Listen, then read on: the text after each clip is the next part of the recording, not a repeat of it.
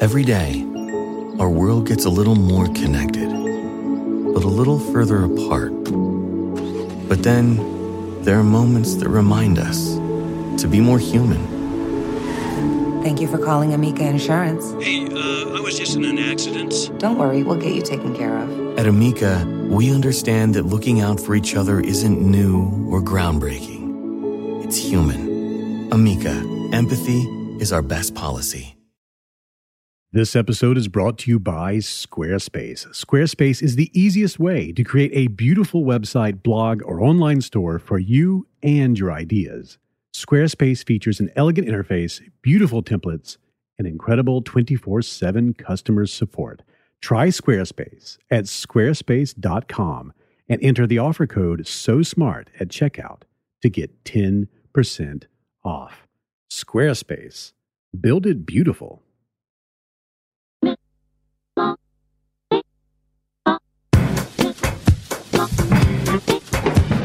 Came on down into the middle of the party center. In the cool of the happy, they went fire. Dancing and talking about the power of the gospel. In the cool of the happy, they went fire. Welcome to the You Are Not So Smart podcast, episode 59.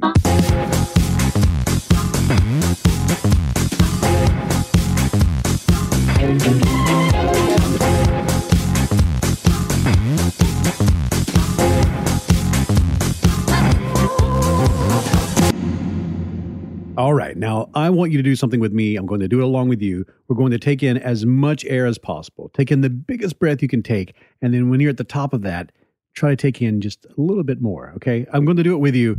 It illustrates a point. Here we go.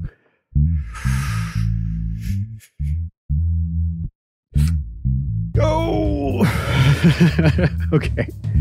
And now let's go the other way with it. And if you're driving a car or operating a forklift or something, don't do this second part. But now try to blow out as much breath. Breathe out as much air as you can and just keep pushing it out. And when you think you've got every last bit, try to put out just a little bit more. Okay, I'm going to do that with you too.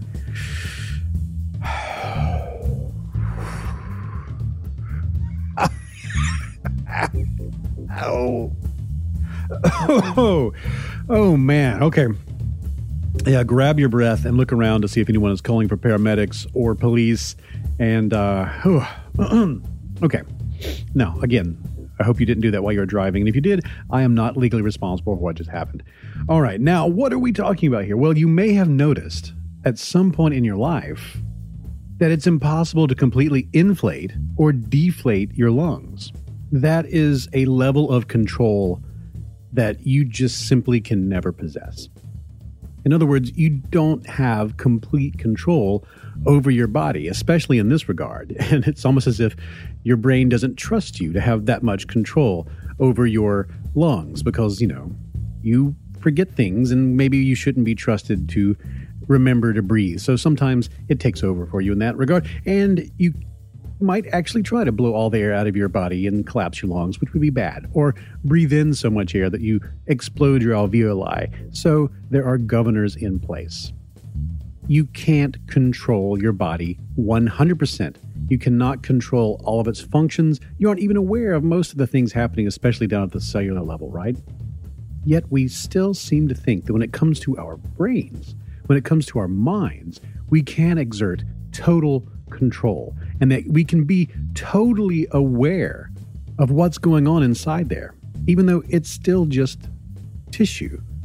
It's an organ. It's made of the same kind of stuff your lungs are made of.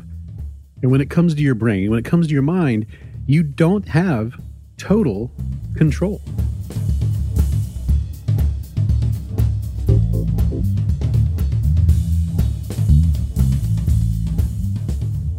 So yeah, you leave your phone at restaurants. You walk into rooms and wonder why you went in there. You send emails to people that you wish you hadn't sent. And this is why you're only allowed to mess with a handful of the bazillions of processes swirling and spinning and streaming throughout your body. And one of those functions under partial control is breathing. And most of the time, you leave that to your automatic systems to handle. But when you do take control and you do silly things like holding your breath or trying to completely exhale because some guy on a podcast asked you to, you can see why there are behavioral safeguards in place to prevent you from popping your alveoli or emptying so much air from your body that the tiny bits collapse and stick together. There is a respiration inhibition module in your brain that prevents you from damaging your lungs with your free will. Now, of course, there's not literally some module in there, but the emergent properties of this system and all the pieces working together and the amalgamation of what's happening, it's the results are the same. So it's useful to imagine such a thing. And if you can imagine a respiration inhibition module, a governor of sorts, then you can also imagine that there are other types of governing systems, and one of which, it seems, helps you resist excessive self-doubt. And within that module are all these little things that are called positive illusions. And in psychology, these illusions serve as a system of checks and balances running in the background at all times. And taken together, they form what's called the self-enhancement bias. And that's sort of the rosy glasses through which you see yourself at all times. So one of your positive illusions, one of the ones that does the most work, one of the ones that you depend on to feel like you can make sense of the world, is called the illusion of control. Studies into the power of the illusion of control go all the way back to the beginning of psychology, but the landmark paper was probably published in 1975. Ellen Langer, the great psychologist, showed that although you are fully aware of the difference between skill and luck, you have a hard time separating them in retrospect. Langer's studies had people play betting games. In one, two people sat across from each other, and each one chose from a shared deck. Each then wagered a small sum of money and then turned over his card. The person with the higher value card then won whatever money that he had bet, but the loser had to pay the money he had gambled. And then he had to pay that to the researchers. So what the subjects didn't know was that the person they were playing against was an actor, instructed to behave timid for some people and confident for others. The timid actor arrived late, pretended to have a twitch, and wore an ill-fitting sports coat. The confident actor was on time, initiated a conversation, wore a fitted coat, and called for the scientists to hurry up and start the study. Who won and who lost in the card game was completely random. I mean, it's just a deck of cards being shuffled. It's a game of pure chance. There's nothing interesting or crazy or weird about it. It's just a random deck of cards. Yet, Langer noted that subjects tended to make larger bets when they believed the other person playing the game was nervous, and they made smaller bets when the other person seemed sure of himself. Even though they knew, cognitively, rationally, they knew full well they had no way of knowing what card was going to come up next because the game is pure luck. But their confidence in whether or not they were going to win changed completely, depending on whether they believed the other person playing was strong or weak. Langer has done a lot of studies into this, and one of them, it's a little complicated, but it's really cool.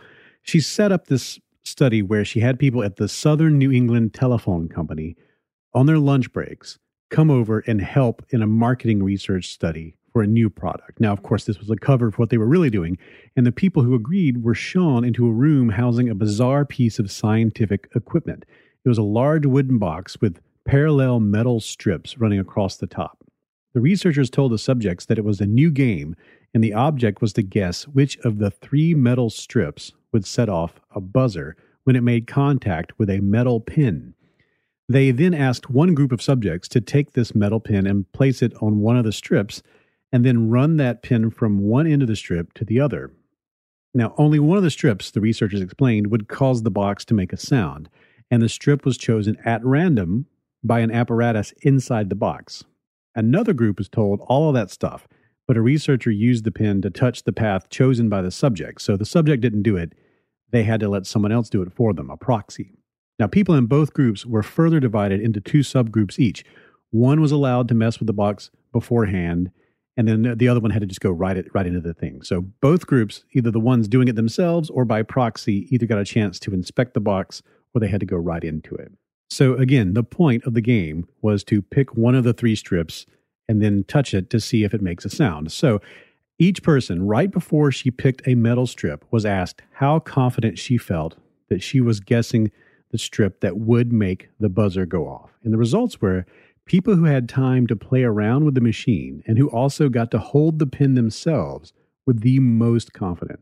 The people who had to let the researcher do the work and had to begin immediately were the least confident, even though the outcome is still completely random in all cases. And the subjects are fully aware of this randomness, but their confidence differed depending on how much direct contact and previous familiarity they had with this mysterious, impossible to truly predict box.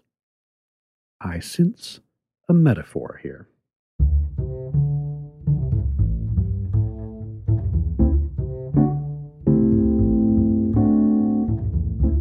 The illusion of control persists, like the other positive illusions, because you need to feel as though you can push against the world and notice it move. Without that belief, your spirit dwindles quickly, as Langer showed in her later studies, in which permanent residents of nursing homes tended to live shorter lives and develop more illnesses when they were no longer allowed to choose their activities or arrange furniture to their liking. But just how much control do you really have over your life, over others, over relationships, over your own happiness, over the events around the world? Well, much less than you would probably like to admit. Time and again, we see in psychology that in situations in which the outcomes are clearly, undoubtedly random, people tend to latch on to any shred of evidence that could be interpreted otherwise. The illusion of control, as demonstrated in hundreds of studies, is an inability to accurately estimate your effect on the environment. Now, sure, unlike previous generations, you don't believe that you have any control over the phases of the moon or when it will rain, but for a great portion of your daily life and your future circumstances, you tend to grossly overestimate your influence and your ability to enhance that influence. It's not just something that scrambles the perceptions of stock traders and financial gurus who have almost no control over the markets. It isn't just something that boggles the minds of gamblers who ask people to blow on the dice or who would rather the luckier person in their family play the slot machine. It isn't something that just affects politicians who think that they can direct the course of the entire nation just because they will it to be so. It's something that every person has to deal with because it's just how human brains make sense of reality and how human brains are set up to keep trying to do stuff. You assume you have more control than you really do. But there is a real problem here. Many healthcare professionals see this illusion of control as this source, as the main source of many of our most common and most shared problems. The sort that lead many people to eventually seek the help of a therapist. My name is David McRaney. This is the You Are Not So Smart podcast. And in this episode, we are going to talk to Michael Bennett, a psychiatrist who wrote a book with his daughter, Sarah Bennett, a writer for UCB, in which they say, and this is the title of the book, Fuck Feelings, in which they make the case for accepting the illusion of control as a guiding principle for a better life. More on how they did that and what the book's about in the interview after this break.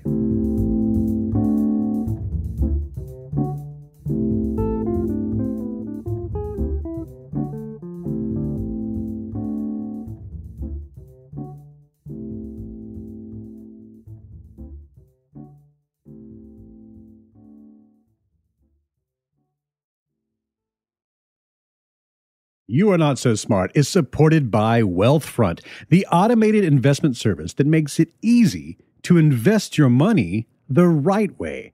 Wealthfront software manages your money using investment strategies that were previously only available to the wealthiest investors for just 1/4 of the cost of using a traditional advisor.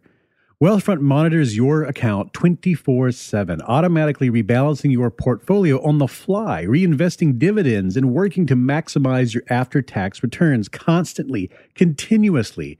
And it's overseen by a team of investment experts. These experts are the same ones who launched the index fund revolution, and they've written some of the most important books in finance. So if you're not convinced, you should know that Wealthfront manages more than $2 billion in client assets right now, already. And they've saved millions of dollars on taxes for its clients.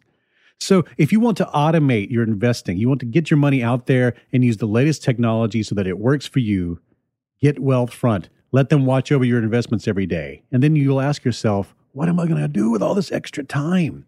Visit wealthfront.com/so-smart to get your first $10,000 managed for free. And here's the disclaimer. Wealthfront Incorporated is an SEC-registered investment advisor. Brokerage services are offered through Wealthfront Brokerage Corporation, member FINRA and SIPC. This is not a solicitation to buy or sell securities. Investing in securities involves risks. There's a possibility of losing money, and past performance is no guarantee of future results. With all that in mind, visit wealthfront.com to read their full disclosure.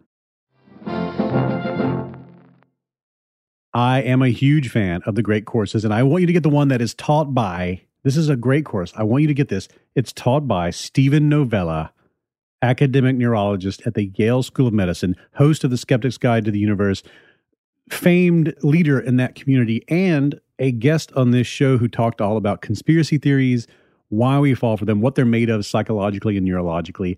And this is his course. This course has 24 lectures, and each lecture is so cool. Like here's lecture 1, the necessity of thinking about thinking. Lecture 2, the neuroscience of belief. Lecture 3, the errors of perception. Lecture 4, flaws and fabrications of memory. This is a great series of courses called Your Deceptive Mind, A Scientific Guide to Critical Thinking, all about metacognition, how your brain works to process information and misinformation, what shapes your thought processes, and he gives you powerful practical tools to become a stronger critical thinker in both your personal and professional lives. And you can get this thing, like all 500 of the courses offered at the Great Courses, with online downloads, streaming through the app, DVDs or CDs, whatever it is that you need that makes it make sense to you and is most convenient, they offer. And you can get, for a limited time, 8 of their best-selling courses, including the one that I watch, which is Your Deceptive Mind, at 80% off the original price.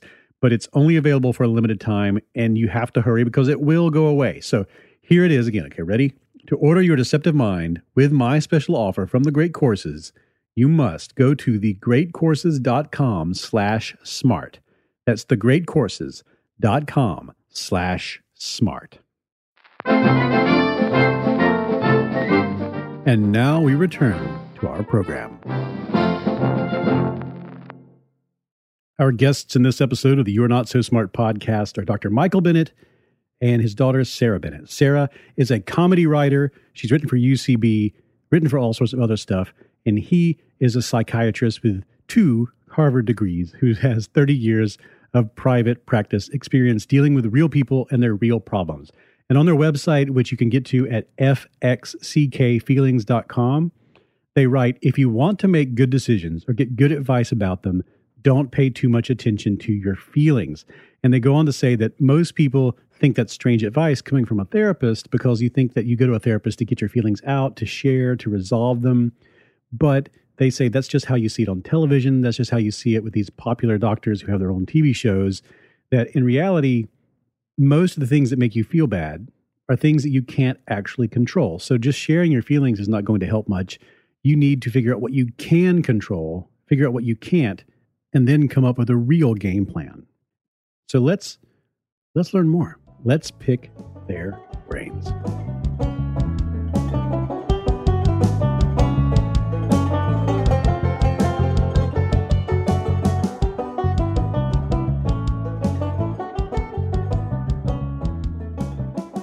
No, look, I was just devouring your book, and so when I was taking notes to ask you questions, I kept, just basically writing, basically I've just copied and pasted your book into a file on my computer. I'm like, oh, that's a really good thing. I need to remember that. Oh, that's a really good thing. I need to remember that. So I'm slowly just writing your book again, barely even paraphrasing it because there's so many great things in here. And I guess okay. So if we're going to formally talk about it, so your book the book is Fuck Feelings, right? That's what we're going to call it, right? That's great. Okay, good. Oh, that's so Fuck. We're never feelings. allowed to do that. Yeah. Oh, you can totally do that here. Okay, so let's get this out of the way because I know this happens a lot, even with stuff I've done. Your book is Fuck Feelings. What do you mean? What are you talking about? Because of course, it like snaps my head back. But if someone wanted to ask you, like, what are you trying to say in a nutshell with this title? What is it you're trying to say? Well, it turned out to be our working title because it summarized the shocking but hopefully funny interaction I had when a patient thought they were talking to a shrink who'd be, quiet, respectful, and very interested. And I said, well, what's your goal with this problem? And they would say, well, of course, it's to feel better. It's to improve it. It's to solve it. And I'd be essentially saying, fuck that. That's not going to happen. Listen, let me break it to you gently. Everybody who's got a problem that's going to get solved and feel better, stand up. Not so fast. That's called breaking it gently. Most people tolerate that degree of harshness if they really see the humor in it and see that what we're trying to get at is worthwhile, that if they can accept whatever it is, that they can really start to be much more creative about solving it or managing it, I should say, and be a lot more proud of what they're doing instead of being locked into a state of frustration where they feel their life hasn't really begun and they're getting nowhere. Yeah, it's not a wholesale rejection of feelings. We have said many times that we are not wholly embracing the sort of Vulcan ideology. It's to sort of fuck feelings as the sole basis of your decision making. Fuck feelings as the way that you determine results or determine whether you're doing the right thing. It's supposed to shock you, like my father said, sort of shock you and make you laugh. But it's not just feelings are bad, boo. Just in these very specific scenarios, feelings are not the best indicator of what to do or how you're doing. Right. I'll say, your wishes really suck. And they'll say, they don't suck. And I'll say, well, how come I know they suck and I'm right? And they'll say they don't. I said, well, the reason is I went to Harvard and you didn't. Everybody hates Harvard. You don't even have to be in Boston to hate Harvard. So that if that doesn't get a laugh, I'm in trouble. That's great. I just came back from Harvard this weekend. I was there doing a lecture with Harvard people, so that's fun. I love that. That's the whole first part of your book talks a lot about change and control, and so this is like really.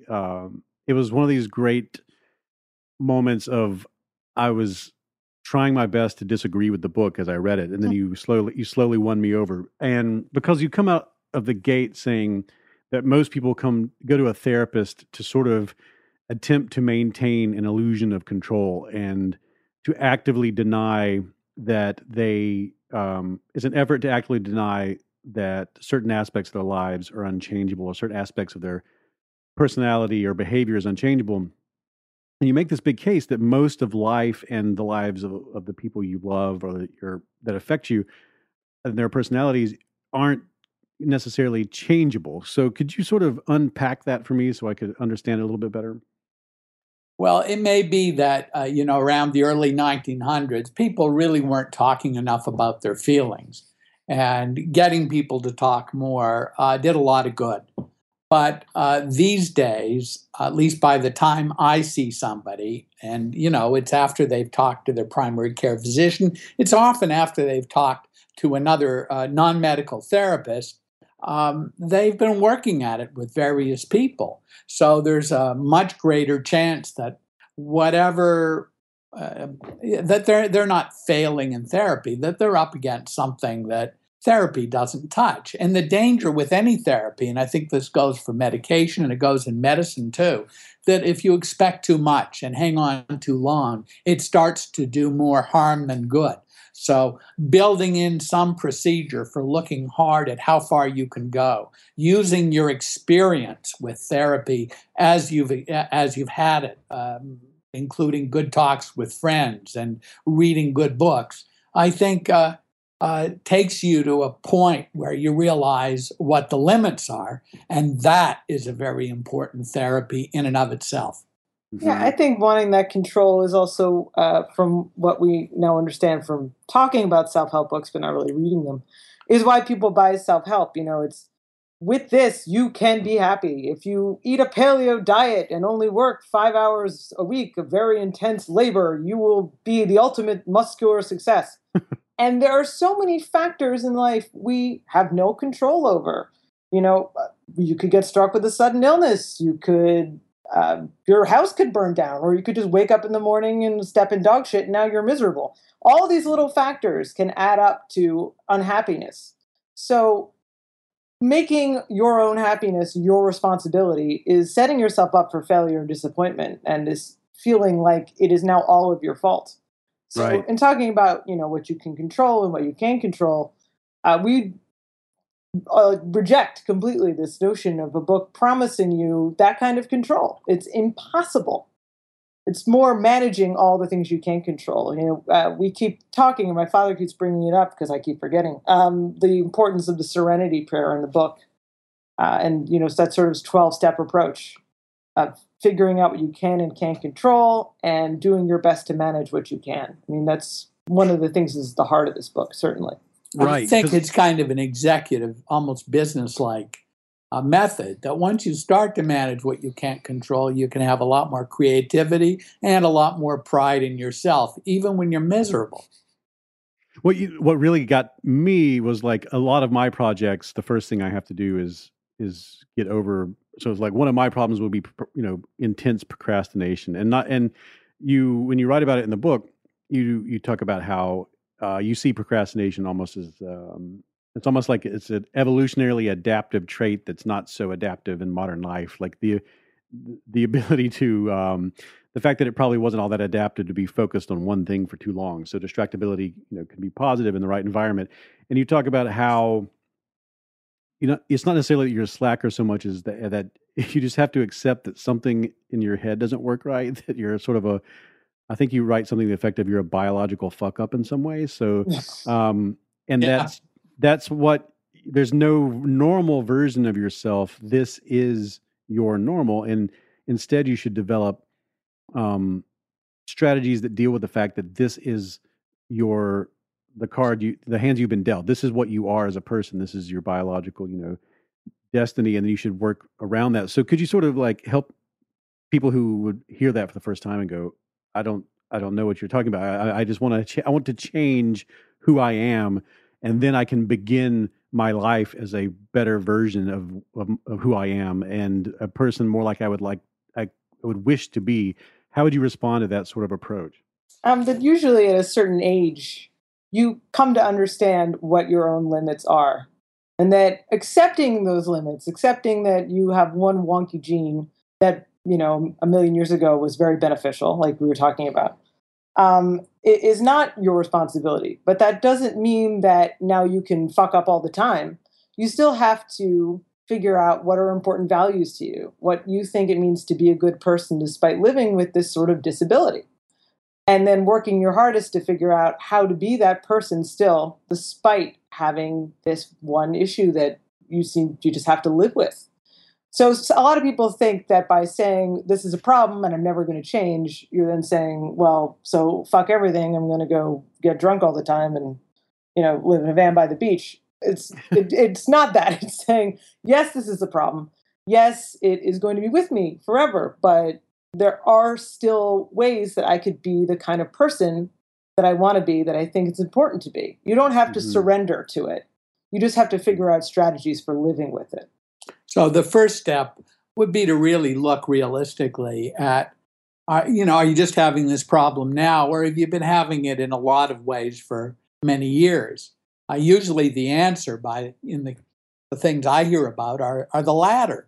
So it's relatively easy to see that whatever it is, it's not just reactive to attitude or situation or ups and downs. It's really there all the time. That doesn't give us the cause. It does tell us that whatever the cause is probably beyond us. And then you get to the potential vicious circle that if you have like many very talented people have very high ambitions, and they're very down on themselves for not being able to fulfill their potential. Everybody expects them to do more, and there can be a problem with attention or executive function that really gets in the way, and their self-blame and discouragement makes the problem twice as bad.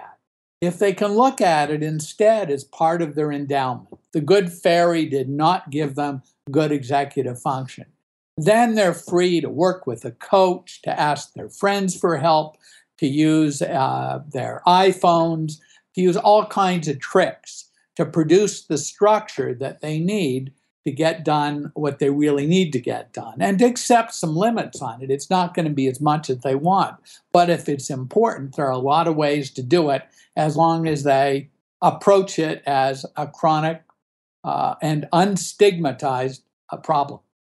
Mm-hmm.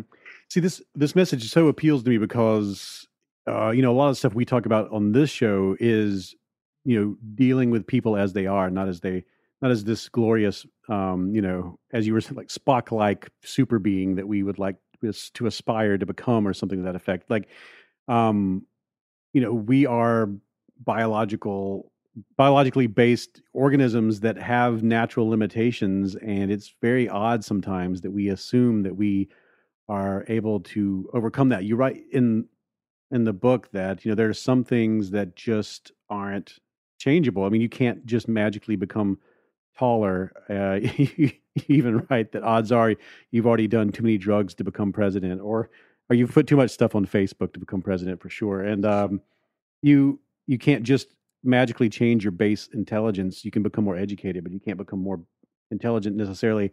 And this is such a great approach. Do you think that this is just something that Americans in general, or maybe people in general, are shocked to hear, or do you feel like there's a pushback against this, or do you feel that people really are warming up to your approach and to your message on all that? Well, I've always felt that it's in our nature to fight it, because it's just not the way our feelings work. We yearn for things. We tend to blame ourselves, particularly when things go badly. We like to see, it's a way of giving ourselves control. I think it's programmed into us. One interviewer immediately thought of Rabbi Kushner's book, which was a very nice connection, because I always thought his thinking was very similar to this. And we overlapped a lot in Boston way back when. It's sort of human nature. I think the acceptance is sort of rational and takes a sort of spiritual effort.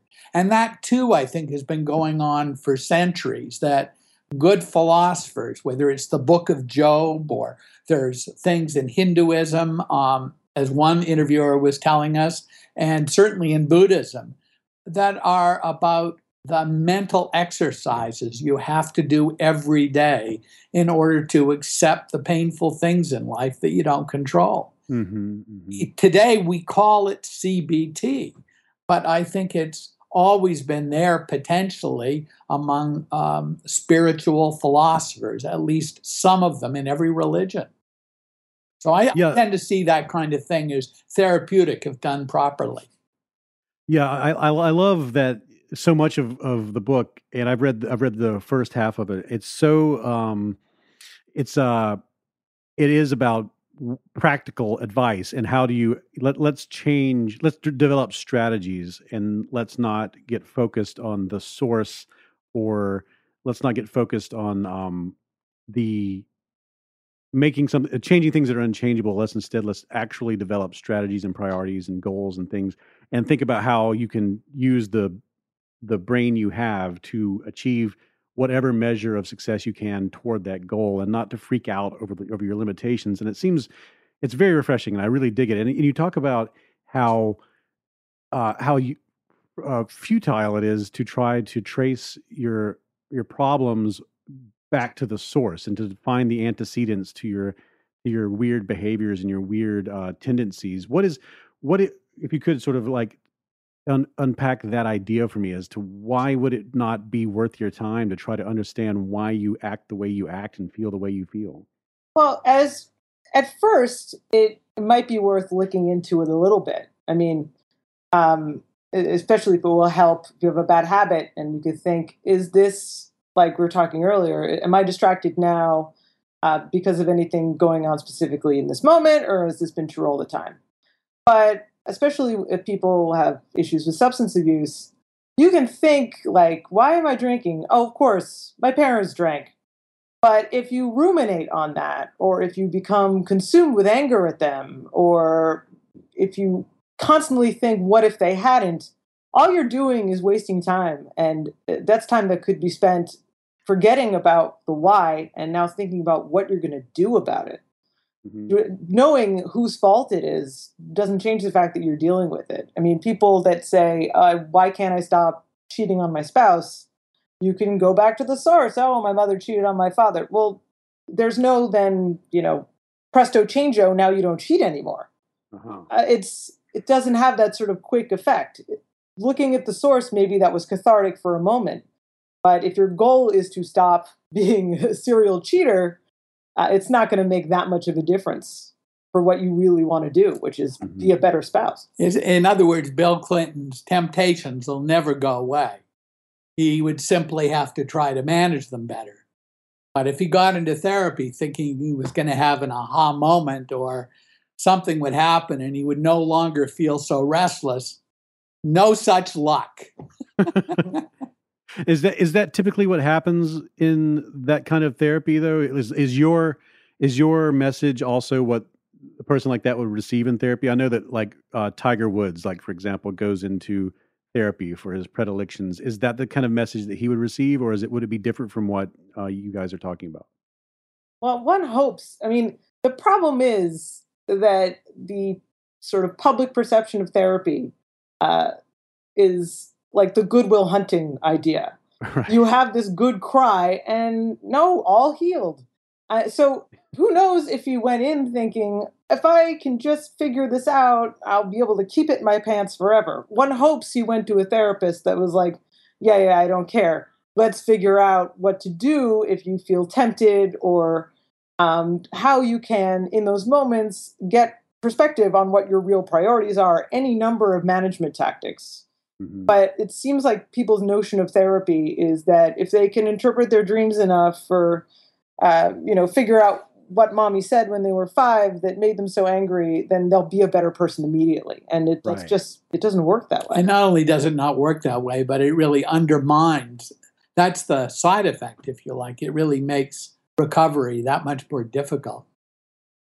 So when you talk about there are things that we can't change, and there are things that we can't control, and there are things that it doesn't even, you talk a lot about thinking that we deserve certain things, and you generally place all that stuff in a category of you can't have these things. What, broadly speaking, should you be doing instead of thinking along those terms? What actually generates results, good results, when someone is trying, when they're bashing their head against these things they can't change? Well, as I was saying, the first step is to really look at it logically, so you convince yourself, not on the authority of the doctor or anybody else, but on the basis of your own experience, that you've tried hard and you've reached a wall. You just try to look at it logically, gather the facts together, assume that your feelings are always going to incriminate you, but if you put the facts together and they really show a pattern of doing your best with something that's intractable, that you accept what the facts say and then start to work on it. Overcoming the stigma is important. Reaching out for help. All the things that you associate with 12-step programs or cognitive behavioral therapy, it's sort of, once the stigma is less, you can be more humble about the fact that you have a problem. It is a weakness, and instead of feeling ashamed, take pride in the fact that you really are doing your best with it, and you're trying to look for some other people who've had the same problem, who are further advanced than you, who can give you some pointers. Mm-hmm. There are all kinds of things you can do that way. I mean, it's especially true with mental illness, where people feel like depression isn't a disease but a moral failure. And that's so unfair. I mean, no one feels like, having type 1 diabetes is a moral failure. There's something very liberating about realizing that the things in life that hurt you the most, whether they're negative impulses or, mean parents, that it's not your fault, not in the Good Will Hunting way, but it's not personal. If you have someone who is just mean to you and they're a mean person, they're mean to everybody. You didn't do anything wrong specifically, and there are ways to manage your time with that person. If you are suffering from depression, it's not because you're weak-willed or because you can't keep in perspective that you have it much better than people who are trying to immigrate out of Syria. What's wrong with you? You have an illness. And when you can accept that, it takes a certain load off your shoulders and gives you an actual plan going forward instead of just this scrambling to become better, whatever that means. Another way, again, is humor. I mean, I can say things I should be able to change. I say, I can help. Listen, I've wanted to do this for a long time. Lobotomy will help. It will change you. And I'm sure I can do it. It's all in the wrist. You used to have some sort of device that had a stylus. And you'd always be like, the stylus would work perfectly. Yes. I just need a knitting needle, a hairpin. Sure. Walter Freeman, he used an ice pick. When he famously used an ice pick. The Nobel Prize for it. So it's something that really struck me, and I mean, I actually put the book down and looked around the room, and I was like, "Is anyone else thinking this?" Was you wrote that you have every once in a while in the book, you say, "Hey, look, here's some things you simply can't have," and then you say, "Here's some things you can have, and here's how you can get them." And so you often take a second and you break it down, and you wrote that you can't have the praise you think you deserve, you can't have the salary you think you deserve. You can't have the family you think you deserve. And then you say you can't have financial security, which was like really like, whoa, that's totally true. Like you can't be sure that you have financial security, and you're just not going, if you're the type of person who feels that way, you're never going to change the fact that your brain is never sure whether or not you're financially secure, no matter how much money you have. And then you can never have the knowledge that you're currently on the right track, and you can never have the confidence that if things are going well right now, that you're going to be able to keep them going well. And you then go into what you can do is instead set standards for yourself and priorities, and then make sure that you're putting in the effort. And there's a lot of emphasis on effort instead of trying to focus on success and failure. I'm wondering when you're talking about standards and priorities, what are the nature of those things in your mind? Like if I'm trying to develop standards for myself and priorities and sort of put myself on this different line of thinking, what are some examples of that kind of process and those kind of elements?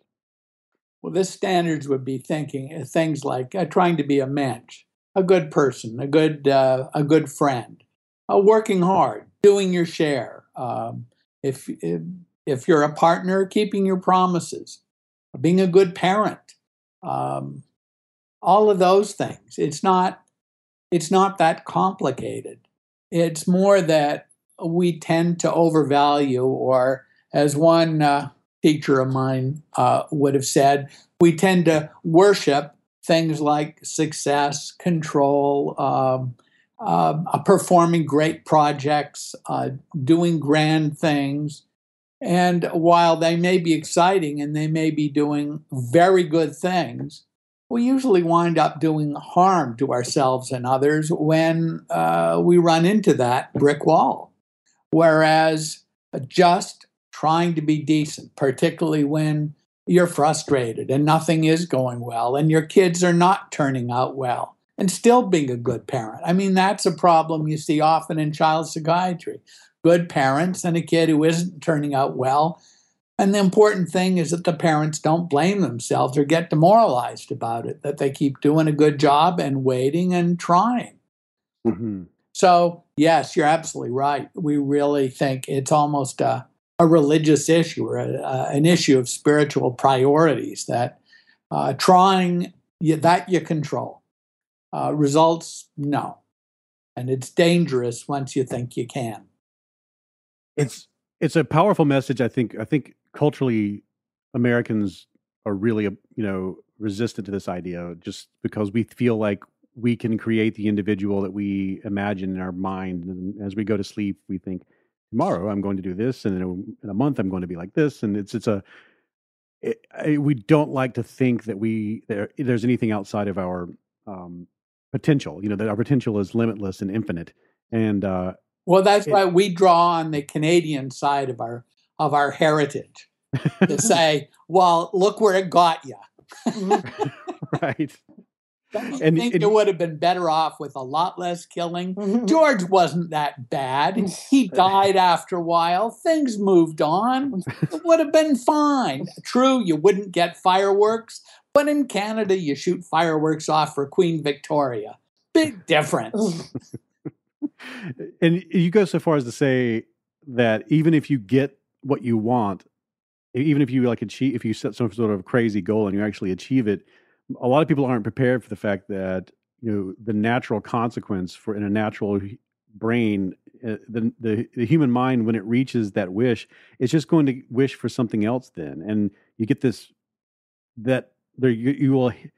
It is a really odd moment when you achieve what you were trying to achieve, and then you suddenly realize, I still am going to want more things, and this wasn't the final destination of this whole journey that I was on. And so it's not only is it detrimental, you're right, to try to have this kind of aspiration towards something infinite, but if you actually happen to luck up and get this thing, it's not going to suddenly change the kind of person that you are, the kind of person that wanted something so big, right? I mean, when I would say around either of my parents, but certainly around my father, like, everything would be so much better if I could just get this story published. Everything would be so much better if I could just get this show up. And my father would say something like, well, let's imagine you get it up, but nobody comes. Or what if you sell the story, but no one buys the book? It wasn't trying to rain on my parade. It was, don't get all your focus on this so that you're setting yourself up for this feeling of disappointment when you've actually accomplished a lot. It's being able to appreciate what you've done instead of putting the whole weight of the world on it. Right. Because there's always getting to that point, you get out the book, but unless the book outdoes Stephen King, then suddenly you feel like you failed. But it's a big deal to publish a book. Like, don't punish yourself for doing well. That's usually what happens when you push yourself with these extraordinary expectations. Mm-hmm. My father's perspective, which he repeated often, he had worked very hard with his brothers in Canada to try to rescue Jews who needed to emigrate from Germany and try to get some into Canada when there was a great deal of resistance to immigrants, particularly Jewish immigrants. And he got to know a lot of people who had lost everything. And he repeated many times, you can't expect things to go well, no matter what success you achieve. It can all get taken away at any moment. That's the nature of life. Mm-hmm. It really stuck in my mind. He took pride in the people he met and the people he tried to help, but he never had an expectation linked to what he accomplished. Mm-hmm. And I think that, I know personally, I think it's probably true for a lot of people. You think that whatever insecurities you have or whatever fears you have that you think will go away once you've achieved a certain measure of success. You think those things will go away once you've achieved a certain measure of success. But then you get there and you're like, oh, that stuff's still there. That stuff still drives me. A lot of what drives you to success is anxiety and worry, which, of course, we know from Mel Brooks is one of the essential things in life. Right.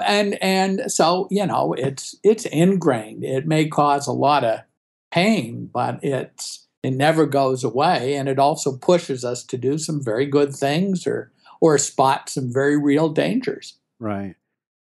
Well, I love it. I the second I saw the book and the title, I was like, you're deserves. I want this in my life. It's good stuff. And I want to know people who are who like this and this is resonating and they dig it.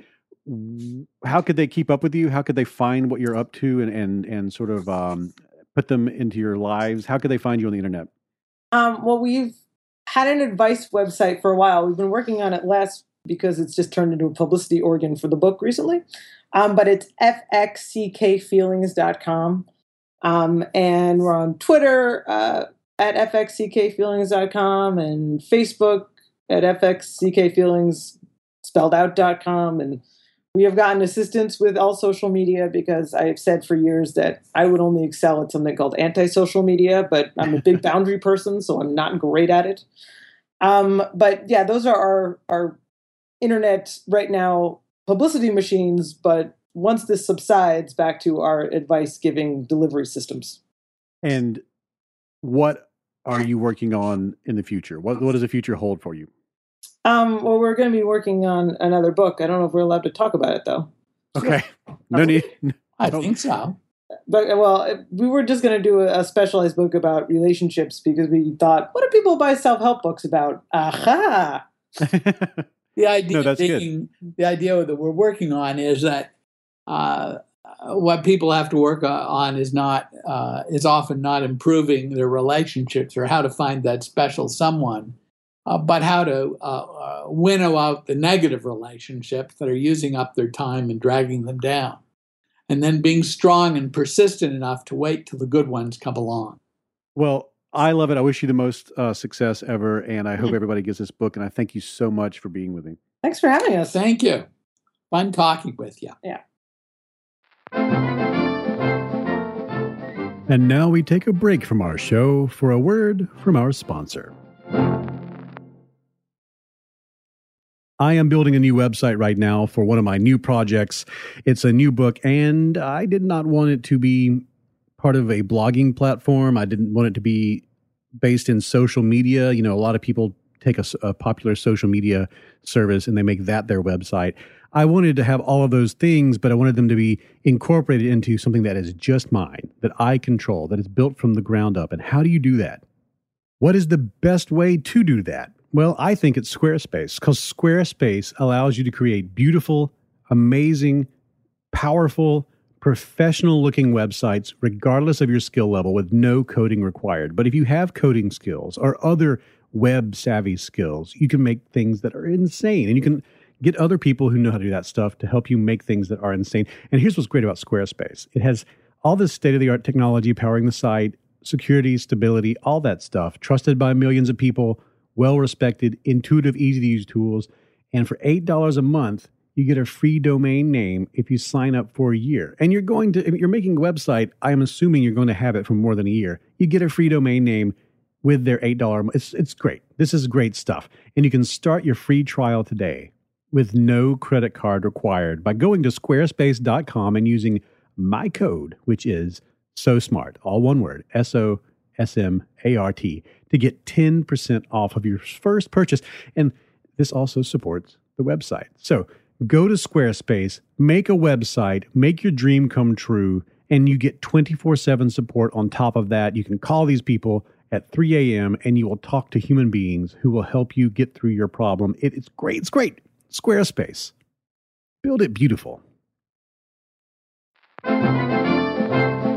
And now we return to our program. In each episode of the You're Not So Smart podcast, we read some self-delusion news, we talk about some scientific study, something from the world of academia or beyond that is new and exciting and tells us more about how self-delusion really works at the scientific level. And in this episode, we're talking about this article from Fast Company. It's at fastcodesign.com, FASTCO design.com. And the title of the headline is, Can a Meal's Presentation Change Your Perception of Its Overall Quality? Now, if you've read my stuff, you've read the books, or you've read the blog, or you've listened to a lot of episodes, you know that this is something that we've really discovered in the last 20 years or so, is that, you know, branding is so important, not only because of the way it makes you feel about the product, it actually changes your subjective experience of the food and the cigarettes and whatever else it is you put in your body, you would think that you have a purely subjective experience, like beyond everything else, just the taste of the wine or the taste of the cheese or whatever is what tells you whether it's good or great or superior quality. But we can see in all sorts of studies this isn't true. With wine, the labels can be switched, crap wine to great wine, and totally change the way people experience it. Even white wine can be colored red, and people think that it's red wine. This is true for cheeses as well. They've done research into jams and all sorts of things. Even violins, there's been research in which you give people a Stradivarius, like a master violinist. You give them a Stradivarius and they play it versus a brand new, really well-made violin. And they all think the Stradivarius is superior. But if you blindfold them and put them into a condition in which they can't tell which is which, they tend to rate the new violin as being much superior to the Stradivarius. So our subjective experience isn't just pure sensory ingestion of the thing. It's greatly tainted by expectations. And in this study, what they did, this is out of Hong Kong, and the author of the article, Meg Miller, she writes that what happened was diners were presented with two meals. So one meal is just waiting for them when they sit down, and the ingredients are listed, and the meal is made from scratch. And the other meal is not waiting for them when they get there. They wait a minute, and then the person comes out who is supposedly the chef, the person who prepared the meal. And when the chef arrives, the chef presents the meal and explains why it's so great. And they explain in the article later, they ask the people, which one tasted better, which one was the one they preferred, and 77%, huge margin, 77% of the diners preferred the meal that was presented by the chef, who actually was not a chef, who did not make the food, totally pretending. And they consistently rated that one as being better in every way than the one that, and this is the one that was presented by the chef is the one that's made from the store-bought ingredients. And the other meal is the one that's actually prepared from scratch. And even though that the two are so different in their quality, objectively, subjectively, people preferred the one by a great margin that was presented by the fake chef. And one of the things that I love about this kind of research, like when it came to the wine, and I've written about this and lots of people have written about it, professional wine tasters are easily fooled by the switching out of the labels, even though they're supposed to have this really refined sense of taste. Now, they do have a really refined palate. It's just that even that refined palate is easily tricked by expectation. You can't refine your palate so well that you can detect differences in wine flavors if that's overridden by the expectation of switching out labels and all the narratives associated and all the other associations that your brain has concerning the quality of something based off of that initial priming example of the label or whatever. And they mention in this article that there's a YouTube video you can find. It was a prank where food experts, super foodies, they fawned over, she writes in the article, McDonald's chicken nuggets disguised as gourmet dishes.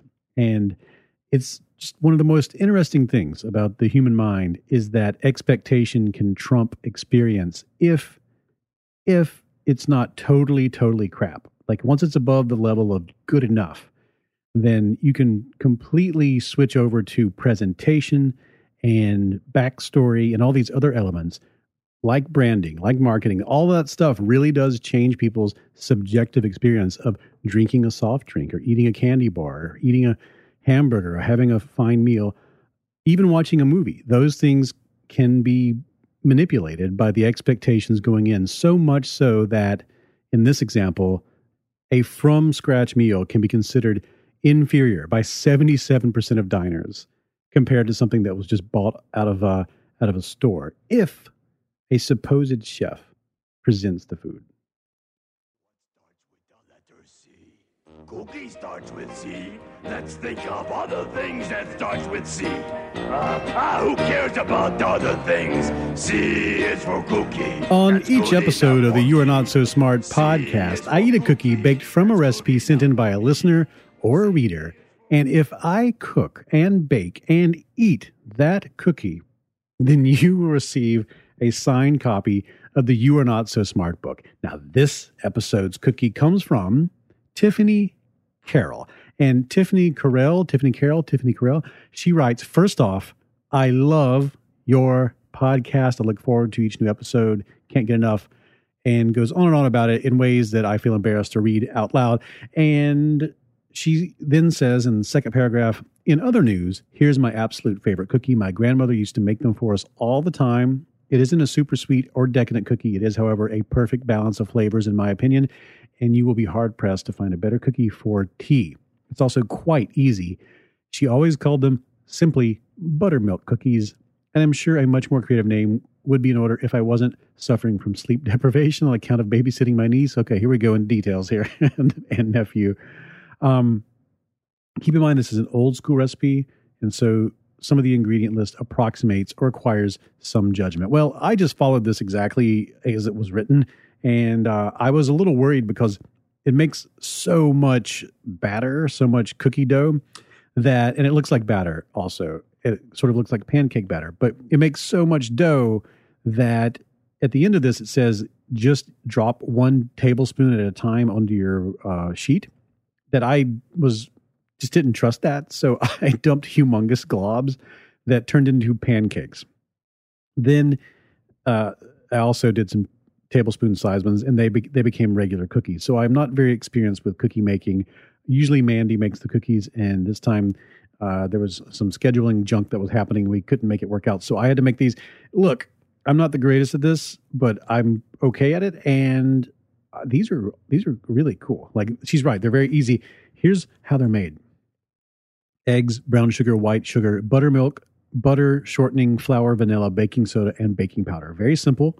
And the batter does, I mean, I keep saying batter because that's what it looks like. It looks like pancake batter. And I'm going to say that they come out the shape of and kind of the consistency of pancakes. Like, they're weird cookie. They're so light. They're light. They feel like if I didn't put enough butter in them, that they would actually just float up into space. Like, I would take them out of the oven, and as they cooled, they would all end up hovering around the ceiling as they tried to get out into the atmosphere. They're very light. We're going to taste one right now before my mouth waters too much. And they do seem like the perfect cookie for dipping into tea. I think that probably I should manipulate the ingredients a little bit and cook them a little longer for them to kind of be more hard, like a sugar cookie, because these are fluffy like cake. But I'm going to eat it anyway. Here we go.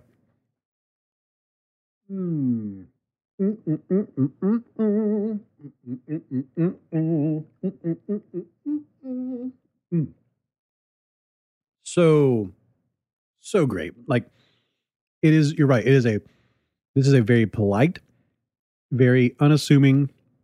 Yes, how are you doing? I'm wearing an elegant evening gown to dinner. Yes, how are you doing? This is just a simple sweater vest. I am not trying to wear something that will that will embarrass us or make me seem like I'm putting on airs. No, this is simply exactly what is necessary for the moment. That is this cookie, and it is also delicious.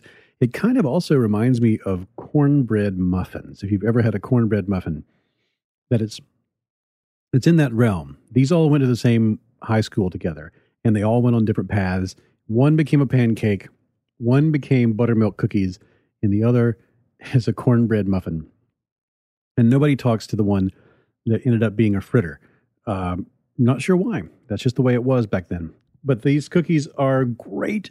I love them. They are very easy. You get a lot of cookie for a little bit of effort. And if you make your dollops big enough, they are the size of decorative plates. So I love this so much. Thank you so much for the cookie recipe.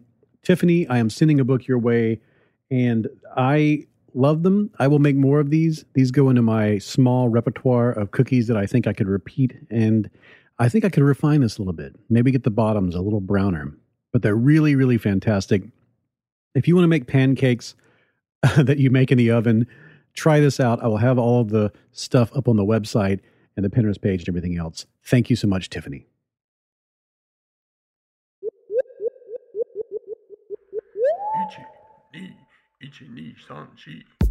That is it for this episode of the You Are Not So Smart podcast. Head to boingboing.net for more great podcasts like this one.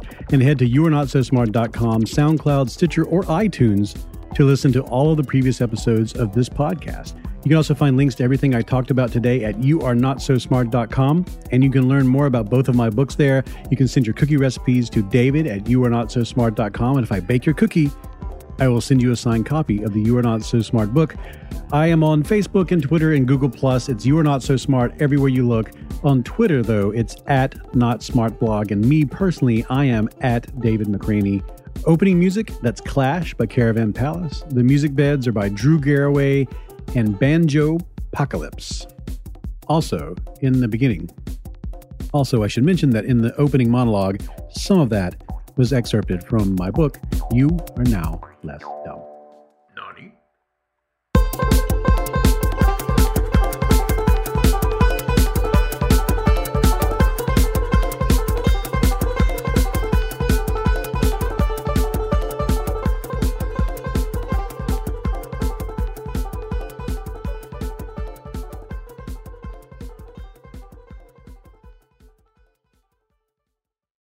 This show is sponsored by BetterHelp, and I'm very proud to have BetterHelp as a sponsor. I was using BetterHelp before they became a sponsor, and I was very excited to learn that they wanted to sponsor this program. I have recommended BetterHelp to people. I know people right now who I've recently onboarded. I had a friend who had a really difficult medical event and was experiencing a completely new range of anxieties and feelings and concerns. And I recommended therapy. I'd never gone to therapy before. And this helped. Now, a lot of us spend our lives wishing we had more time. And the question is, time for what? If our time was unlimited, how would you use it? And the best way to squeeze that special thing into your schedule is to know what is that special thing? What is important to you? What is that thing that deserves to take that slot, that precious time? How do you make that a priority? Therapy can help you find what matters to you so you can do more of it. And if you're thinking of starting therapy, I really recommend giving BetterHelp a try. It's entirely online. It's designed to be convenient, flexible, suited to your schedule. Just fill out a brief questionnaire and you will get matched with a licensed therapist, and you can switch therapists at any time for no additional charge. You can do that several times and really lock in with a therapist that is able to generate with you that dynamic that's so important. I believe you should be in therapy. I believe everyone should be in therapy for a period of time at least in their lives to sort this out. What's important to you? How do you make it work? And you can learn to make time for what makes you happy with BetterHelp.